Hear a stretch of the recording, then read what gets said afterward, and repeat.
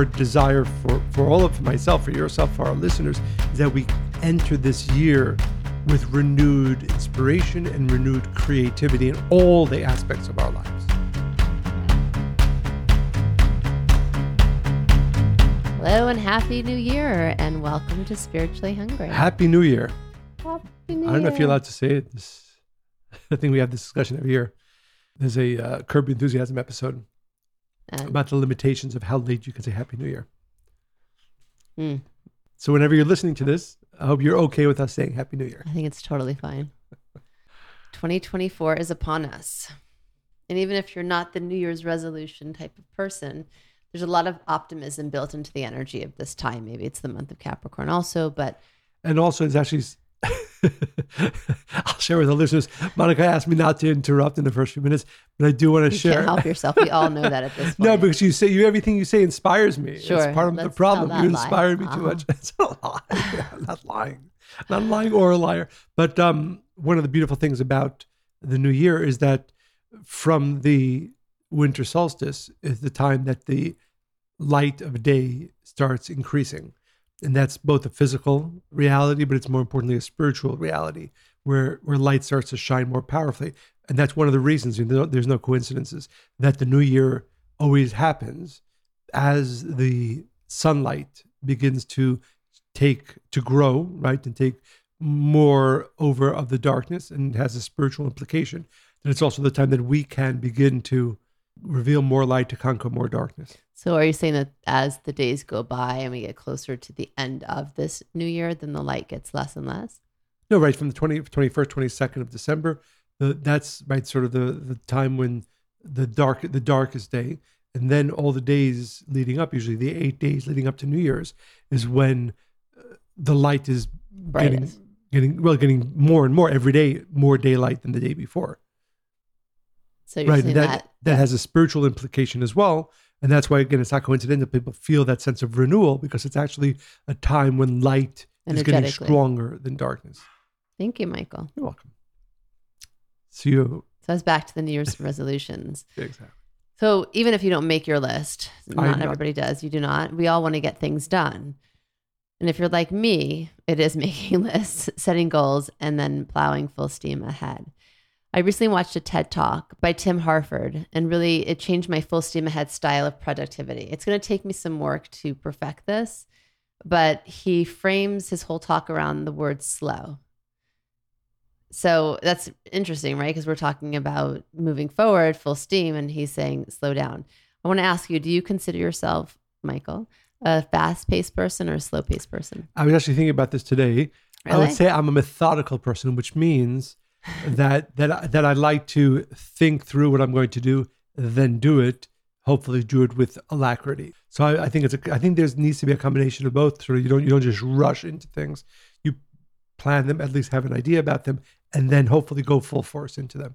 Yeah, I mean, I've learned that from you. I think that it's very, very useful, and it's by the time you start to do something, it is really thought through, and therefore you're usually successful with it. I think that the alacrity part could probably be a little faster, a little bit. And I'm way the other way. You've taught me to slow down. I actually had that thought today as I was writing something else, that, and it's something I strongly believe in, right? That if I've shared this, I think in one of the previous episodes, where Rav Shlomo, the great Kabbalist, uses the example: if you stand by a piece of wood and you hit it 1,000 times, it's not going to break. You have to have one strong hit in order to break anything. And that idea is that in order to really accomplish, there has to be that power in the action. Sometimes it's speed, but it's more important than the speed is the effort that is invested into the action. So we agree. We agree. Yes, you were right, and I need to work on that. And I've been working because I've been watching you, and I'm usually,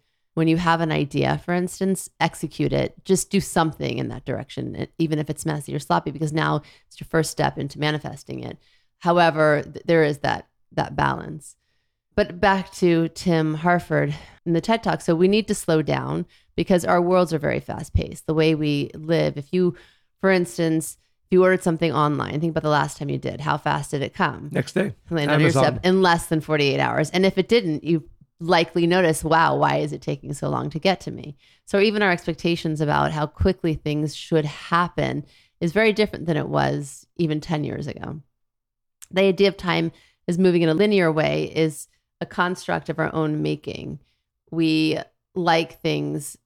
If you have something broken, you want it fixed immediately. Nobody really appreciates the process, which again is understandable. But if we're so busy with kind of this reacting to, slow, fast, is it fast enough? We need to slow down. It doesn't leave a lot of time for creative thinking, right? To take pause and say, okay, what is it that I want to create? What is it that I want to do? Before we go into, and that's the topic of today, is really how to ignite our creative spark. I want to talk about one other thing first, and that is multitasking. And we hear about this a lot. Some people say there's no such thing as multitasking. I'm pretty sure that came from a man. Most women do multitask a lot. Do you think you're a multitasker? I try not to be. I know, and it irritates me beyond. Why is that?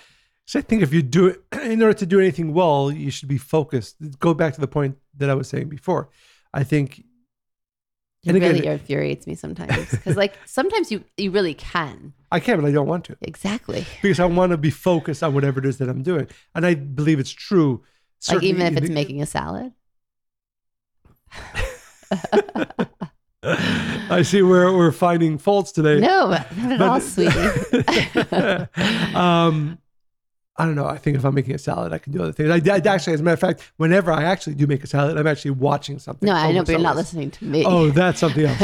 Okay, so what you were saying, so with you intentionally don't multitask. I'd like to be very intentional about what it is that I'm doing. Certainly if it's something important. If it's something, I think for me, the less important something is, the more you should allow for multitasking. Okay, obviously there is a point in that, but I want to give you an example, which is very relevant to me as a parent. I think mothers have a reputation of being having superhuman multitasking abilities. We can cook dinner while helping a child with their homework. We can change a diaper while making an appointment with the pediatrician. We can order school uniforms while we're in line to pick them up from school.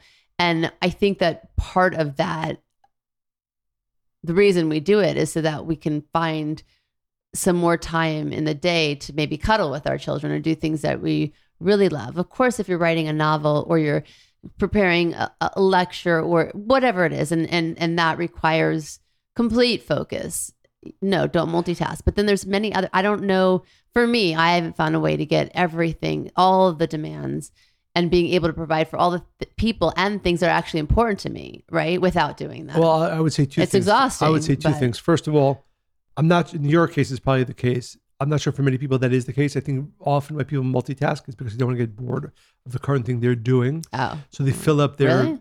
I think so. And two, Like they have to be busy all the time, you're saying? two, because I think we live in a world that doesn't. But that's not really allow, multitasking. That's just being distracted. No. I want to be. I'm waiting online to pick up my kid, but I don't want to waste that. Like I want to be doing something else, so I'll be on my phone ordering something. Right? For example, Isn't that impatience? Could be. I think our world is unfortunately today more suited towards that, always having to be engaged in something or more than one thing. And second, I think and we've had this conversation. I think you'll never get to do everything you need or want to do in a day, and therefore that list should get shorter of what you need or want to do in a day. And that's something that Who's going to order the uniforms? I think there's a way, and I know that I do this actively. Taking things that I won't even allow on my to-do list. I'm better. Honestly, you're so strict about your time that after last year being the way it was for me, and I was like a chicken with their head, I just couldn't, no matter what I did, I couldn't catch up. So obviously that wasn't working. So I started to pay even extra close attention. I'm much better. I'd say I'm 40% better than I was last year. But I actually had that thought about you today that I wanted to have this conversation with you about, in this next year, say, what are the things? Yeah. No, it's a positive thing. No, because I think that there are, my rule always, what are the things that nobody else besides you can do? I try to do that. And what I would say, the thought that I had today was to say, what are the things that you did allow yourself to do last year and that you're not going to allow yourself because you're going to be focused on these 3 to 5 priorities, whatever that number is. Can we do this today? Let's have a date night and do this list. Can we? I've been begging for a date night. No, but I want to do this kind of date night. No, really. I think it's really important because I feel like, because my nature is, again, to run until I'm out of steam, and then I'm like, oh my God, I have to reevaluate my time. And I really have been very specific about what I'll say yes to, and do I have to, if I don't. But then sometimes I feel like the person asking, I know it's just like, I don't know, or like if I could just do it, I'll do it in 5 minutes so they don't run around for 2 weeks trying to get an answer. It's like those kinds of things. But yeah, I need help there. So date night.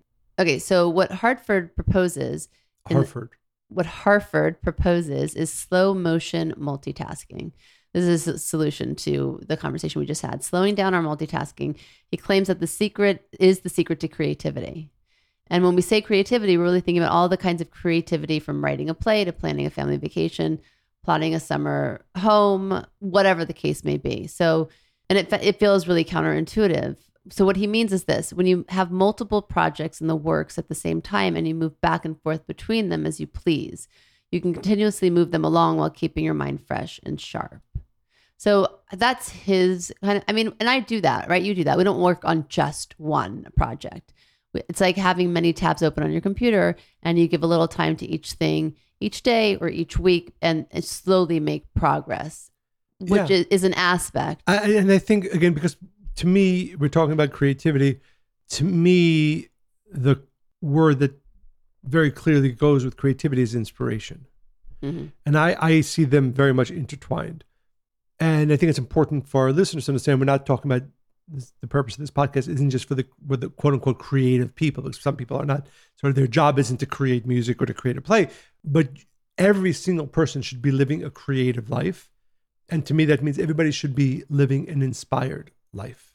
Which is kind of like what influences their approach. Right. So you could be a parent, you could be a creative parent. Or even some kind of left brain business, whatever. Or creative business or work. Creativity and inspiration can and should be a part of our daily lives, regardless of what our quote unquote job is. And I know that I, for myself, one of the great blessings in my life is that I do, and we'll talk about it where it comes from, but I do have both that desire to live a creative life, to live an inspired life. I try every single day not to start my day unless I'm experiencing inspiration. And then again, that could be in anything that you do. It could be I have a daily connection, prayer, meditation that I do every single day, every 3 times a day, but every single morning. And for me, that the idea is not to allow any of the usual things that we do, our routines, to become stagnant. They should always be creative and inspiration filled.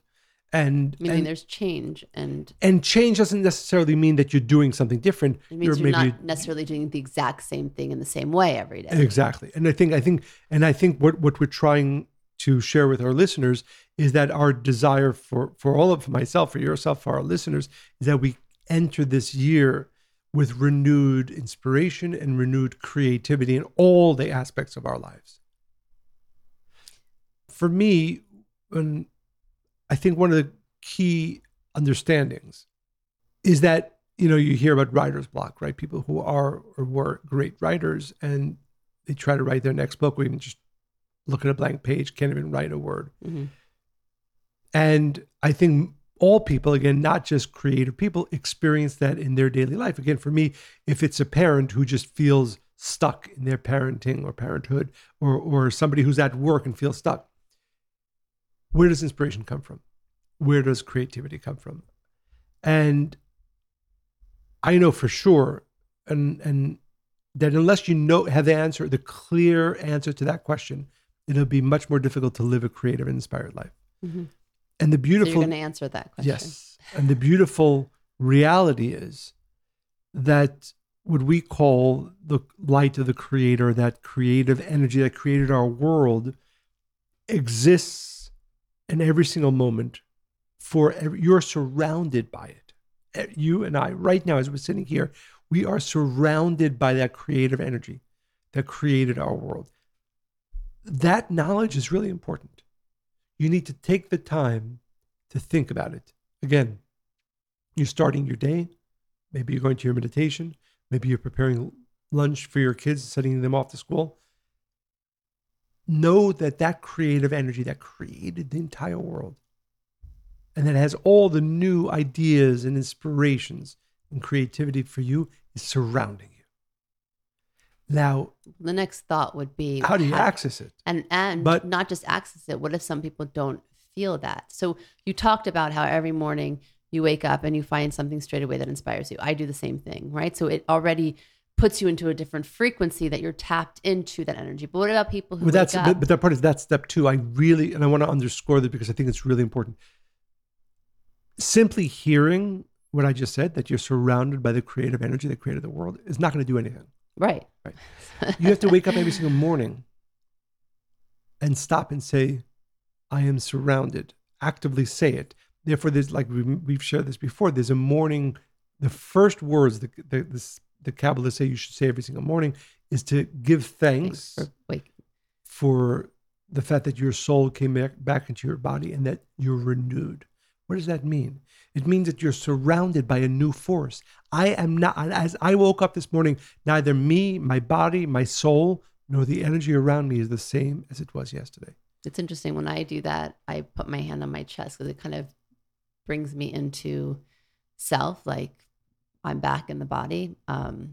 Yeah, I think often people just like grab their phone or, right, think about, oh my God, I'm late, or I gotta, whatever. So before you can take any action, you really have to, and this takes practice, day after day, maybe a few times a day, to stop and say, I am right now surrounded by all the creative energy that created our world.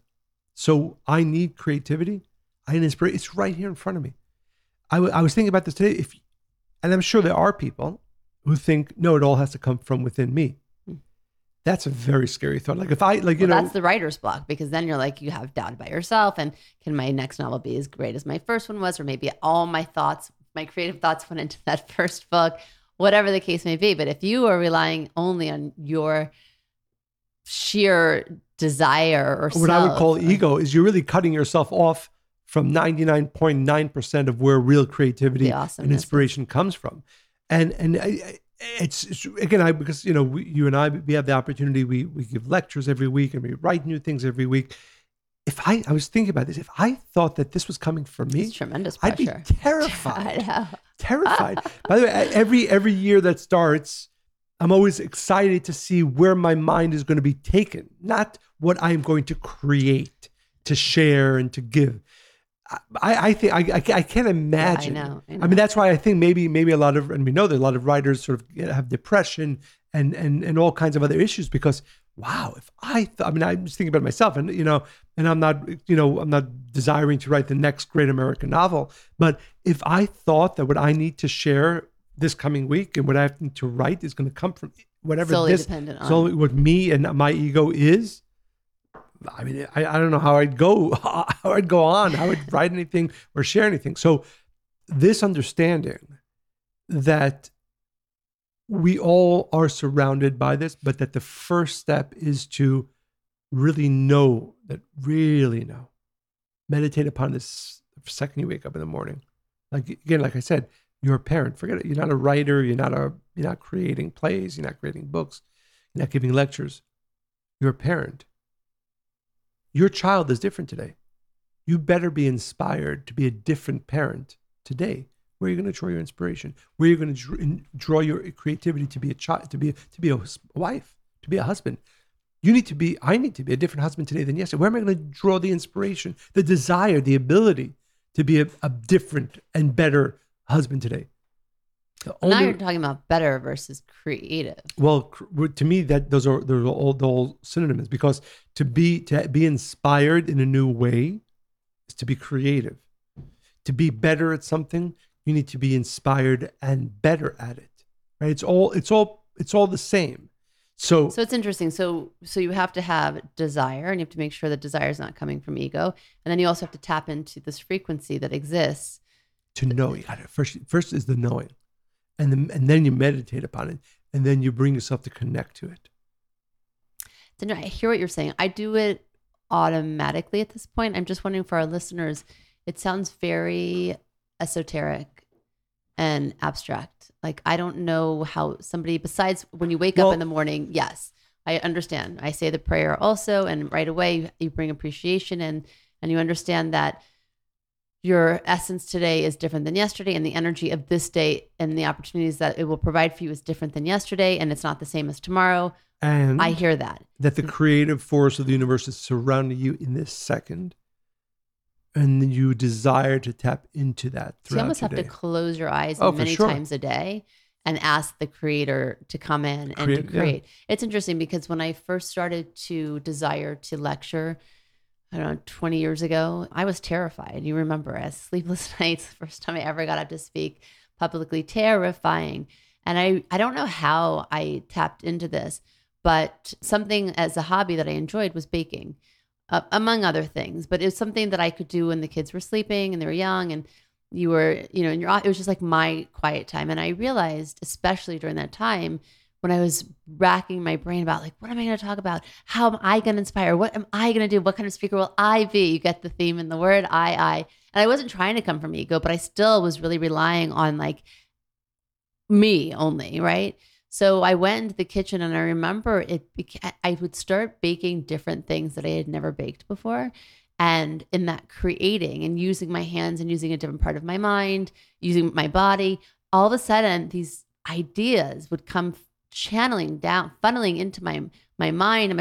And I would be so enlightened and creative, right? But it was because I took the pressure off of it being about me creating it. And I started to create something else. By the way, those things I baked were not for me. It was for you guys. It was for our neighbors. Like it was that energy that was circuitry. I just remembered you haven't made my favorite cookies in a long time. You never eat anything I bake anymore. I know, Let me try. I don't even know what they are. Yes, you do. Your peanut butter chocolate chip. Exactly. Yeah, we made them too Do you long. want them? I'll make them today. Yeah, why not? Are you going to eat them? We're leaving town. I try in a not few to, days. right? I'm trying to Exactly. be healthy. And then, but I would, yes, I those are my favorite. I would enjoy them. Second, I wanted to share. now I have to bake tonight. No, you don't have to. No, we're leaving town. I made other things though. Yes, not my favorite. But they're different. I made an olive oil orange zest cake this morning. Nice. I made chocolate chip banana bread this morning, and I made green tea. Matcha white chocolate chip cookies this morning. None of those are my favorite. Anyway, but what I wanted to share is a quote from Rick Rubin's book, which I found very, very interesting and inspiring, actually, The Creative Act. Because I think, every once in a while we come upon a topic where obviously we're talking about the spiritual aspects of it. When we talk about relationships, I strongly believe you can't reach the ultimate state of being in a relationship without the spiritual work and the spiritual understanding, creativity as well. And he speaks about it, which is, an interesting perspective. And so he writes, without the spiritual component, the artist works with a crucial disadvantage. The spiritual world provides a sense of wonder and a degree of open-mindedness, not always found within the confines of science. The world of reason can be narrow and filled with dead ends, while the spiritual viewpoint is limitless and invites fantastic possibilities. Very well said that. The unseen world is boundless. The world's spirituality may not speak to those who dwell chiefly in the intellect or those who equate the word with organized religion. If you prefer to think of spirituality as simply believing in connection, that's fine. If you choose to think of it as believing in magic, that's fine too. The things we believe carry a charge regardless of whether they can be proven or not. The practice of spirituality is a way of looking at a world where you are not alone. There are deeper meanings behind the surface. The energy around you can be harnessed to elevate your work. You are part of something much larger than can be explained, a world of immense possibilities. Harnessing this energy can be marvelously useful in your creative pursuits. The principle operates on faith. Believing and behaving as if it's true. No proof is needed. When you're working on a project, you may notice apparent coincidences appearing more often than randomness allows, almost as if there is another hand guiding yours in a certain direction, as if there is an inner knowing gently informing your movements. Faith allows you to trust the direction without needing to understand it. And this, I think, very much dovetails with everything we've said until now, that if you really want to live an inspired life and a creative life, being of a spiritual bent, I would say belief or certainty, opens up so much more. And the reality is, if you look through the history of the creative people, there's always this talk or this understanding that they are connected to something that is beyond them. The greatest works of art are created by those who are connected to that realm beyond. We most clearly call it that creative energy of the world. But I mean, a lot of famous composers, artists, sculptors from forever ago have been very spiritual, and they talk about how that's inspired their work. Of course. A few more recent ones, I don't know if you realize, but Joni Mitchell was a painter before she became an acclaimed musician. I didn't know that. And even after her music career began to take off, she continued to create visual art. Jamie Lee Curtis, we know, is an actress, but she writes children's books. There's many, many people. And again, I call it modest spark, but I think it's that spark, right? If you think you're tapping into an energy, a frequency, and it's not you, because it's not like, because I think sometimes people are like, oh, that person's just creative, No, we're all and creative. That singer's just creative, and that they're so creative, they happen to be a great artist too. And no, it's not that. We all have that ability. And there's another important idea here. We know that children are more creative, right? Their mind is more expansive, right? Almost every single child plays make-believe in one way or another. Why is that? Well, this energy we're talking about is something that we are innately connected to. So when we're in the womb, certainly when we're born, we are naturally a part of that world. And it's so interesting, constantly coming up with scenarios and stories and different dramas and comedies, like constantly. And then we go so far from that. And this is an important point. What creates that barrier? And we call it the ego, right? And and we know we've spoken about the ego, but whether it's the need for others' approval, whether it's the need to think of myself in a certain way, we have to be serious, and we need to be, The ego has many, many manifestations, but it is the key barrier between ourselves and that creative force. So another important process to be involved in if you want to live an inspired, and I hope, and I'm assuming we all do, can you imagine waking up every single morning inspired and creative and creating new things, again, regardless of whatever it is that you're doing in life? Well, you better be diminishing your ego. Because if you want to answer the question, why is it when I was 5 years old, I was fanciful and I was making things up and I was creative, and now when I'm 25, 35, 50, whatever that age is, less so, because your ego has created that boundary, that barrier between you and that creative force that is surrounding you. So it's not enough, as we spoke before, to know that it's there and to actively meditate and connect to it. But it's also important to know that there's actually a barrier that you created, that you have to be fighting against, working against, diminishing, in order to allow that free flow of that creative energy into you. And why does the ego do that?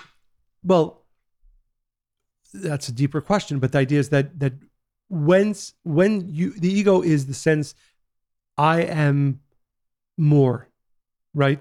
Meaning, or I need to be more than you, than somebody else. I need people to know who I am. It's very self-focused. Well, what does that mean? You're saying whatever is out there, right, needs to be secondary to what this is, to what I am. Once you say that, then of course there's a wall. You are actively creating that wall between you and that limitless creative energy that's around you. The more self-focused you are, the less available you are to receive that limitless creative force that's right outside of you. Take yourself less seriously. Exactly. If you take yourself seriously, you're saying, this is serious. What's out here is, and well, what's out there? What's out there is actually the limitless and boundless energy of creativity and inspiration. Have you heard of the book, The Artist's Way? Yes. A lot of creative people love this book. A friend of mine swears that it helped her become a more productive artist. It's written by Julie Cameron, and she has a workbook. It's set up like that has specific tasks. And one thing she says that's really helpful is how to keep things fresh and fruitful, is that you have to keep going back to fill the well of creativity. The creative well is where we draw inspiration. If we don't replenish it, it can run dry. And she says, in filling the well, think magic, think delight, think fun. Do not think duty. Do not think you should do X, Y, and Z. Do what intrigues you. Explore what interests you. Think mystery, not mastery. So if we're constantly, again, in that realm of I have to create, I have to produce, I have to, then again, which is rooted in the ego, then you don't really allow time for even leisure or your modest spark or anything else to come, because you're so busy being the one that has to drive everything with that deadline. So it's basically what we're saying. She's just saying in a different way. And also go back to the conversation me and you just had in the beginning of the podcast. But I think also, like, for instance, for myself, I know, And this also has to go with the filling of the well. For me, every single day, I have to read for a few hours some of the ancient spiritual books, because that's what fills me. And again, because I know, first of all, that I can't be creative, this on my own. And I also don't want to be creative. I want to be connected to that. So for me, it manifests as spending that time to read even works that I've read before. And I don't think there's anything for me. A new idea or an inspiring idea is probably the most amazing part of life. When you read something, for myself, when I read something, like this today, I had like 3 or 4 moments like that. And it's not necessarily that these are all like brand new ideas. Sometimes they are, but it's just hearing them in a different way, or understanding them in a different way, because I'm always a different person. That idea, and I think it's a very important point. And our listeners should ask themselves, what are you doing on a daily basis to fill the well? Exactly. One of the important gifts and opportunities that we all have is nature, because nature is awesome and nature is limitless. There's actually a meditation, a Kabbalistic meditation, that you want to look at the ocean, spend time looking at the ocean, its strength and its vastness, and look up to the heavens. And as we know, even physically, are limitless and ever expanding. And to really attach your mind, your thought to that reality. So when you really spend time in nature, I think more with this intention, that the vastness of it. The vastness of it, the limitlessness of it, the expansiveness of it. But to really take that time, to really, some people might be 1 minute, 5 minutes, 20 minutes, an hour. I actually read today from one of the Kabbalists that you have to spend 8 hours a day. Mm-hmm. I don't know necessarily I don't know if we have the time, but just the breaking of what I would call the ego barrier that should do. When you're just looking up at the heavens, looking up at the stars, and realize this is literally limitless. Well, whenever we get out of the city, even just an hour out, the first thing I do is look up, especially at night. It's like an automatic reaction. And I remember when we went to Big Sur for the first time, and our view was of this beautiful ocean and the stars. And I right away wrote down something really inspiring. Like, I was just called to it. I didn't even have to give it even a thought about it. I was just, the ideas just came through me immediately. And I think that's exactly the point. And just to underscore, this isn't just about being in nature. It's about having the consciousness. It's about really attaching yourself to nature. Well, there are a few ways to rekindle the creative spark. You just touched on the first one. Be in nature, but also get physical in nature. If you jump from a high dive, or you ride a bike, or you go for a walk in nature, it's going to activate something, even moving your body, because we're not meant to be sedentary. You're meant to go and be out and be part of that part of the world. The second is curiosity. If you drive by something that interests you, stop. If you see a bookstore, I do this all the time. Like, that looks so cute. Let's go in there. What's around the bend over there? Let's go explore further. And I'm never disappointed. I always am struck by a new idea or a new thought or a new emotion, then leads me to something else. Most people think they don't have time, or, you can't really stop. But even we went to an apple orchard a few months ago, and we went to one tree. I'm like, no, but let's go to this tree. Maybe they have different apples. And we went to a different thing. We went over the hill, and then we saw this beautiful view we wouldn't have seen. And it's that kind of thing that really feeds you in so many ways. And explore a new hobby. I can't stress that enough. We're constantly doing that. And I think that when you look for new things and you try them and you feel lit up in a different way, then it changes your whole perception of everything, what's going on in your home, in your front yard, your backyard, everything changes. So it's funny. We had this conversation with our older daughter, Miriam. She's always trying new things, doing new things in many ways. So I was just joking, because she plays the piano very well. And some time ago, she wanted to learn the violin. She bought a violin. It's very dusty. Yes, that one is. But then today in the car, she was like, I really would like to learn to play the saxophone. I said, let's go right ahead and buy one and have it sit next to your violin. But that's a little funny. But the point is, I love the desire. Yeah. She's always looking for new things to do to expand. I mean, even when I walk home from my workout, I'll go a different way. Not only because I'm bored of things the same way, and maybe it might be even a little bit longer, but I'm curious about this street that I hadn't gone down or something I noticed on a certain street, and maybe now I'll explore it. And I'm never disappointed. Yeah. So I'd like to leave our listeners with a quote from Robert Henry. The object isn't to make art. It's to be in that wonderful state which makes art inevitable. Oh, I love that. Yeah. And it's like to the point that you said before. That is such a good quotey-toady. Yes. I'd like to share with our listeners a letter from one of our listeners. And it's a good time to remind all of you, please continue to send your questions, comments, stories, inspirations, creativity to Monica and Michael at spirituallyhungry.life. Dear Monica and Michael, I cannot find the words to convey my admiration and gratitude to you because you keep your podcast simple, clear, and entertaining, yet so profound. I really have come to love you both. Oh. I really connected with this episode on embracing your mistakes.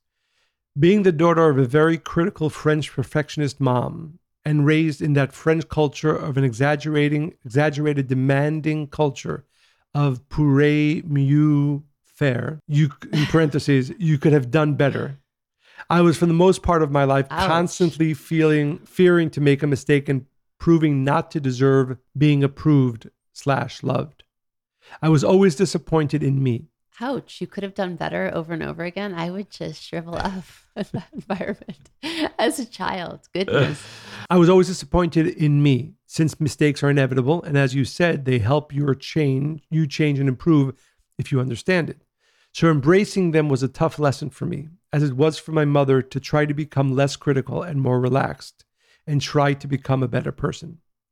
Yet the counterpart is that I finally understood the richness of accepting your mistakes and life setbacks or challenges as a life and even a spiritual lesson.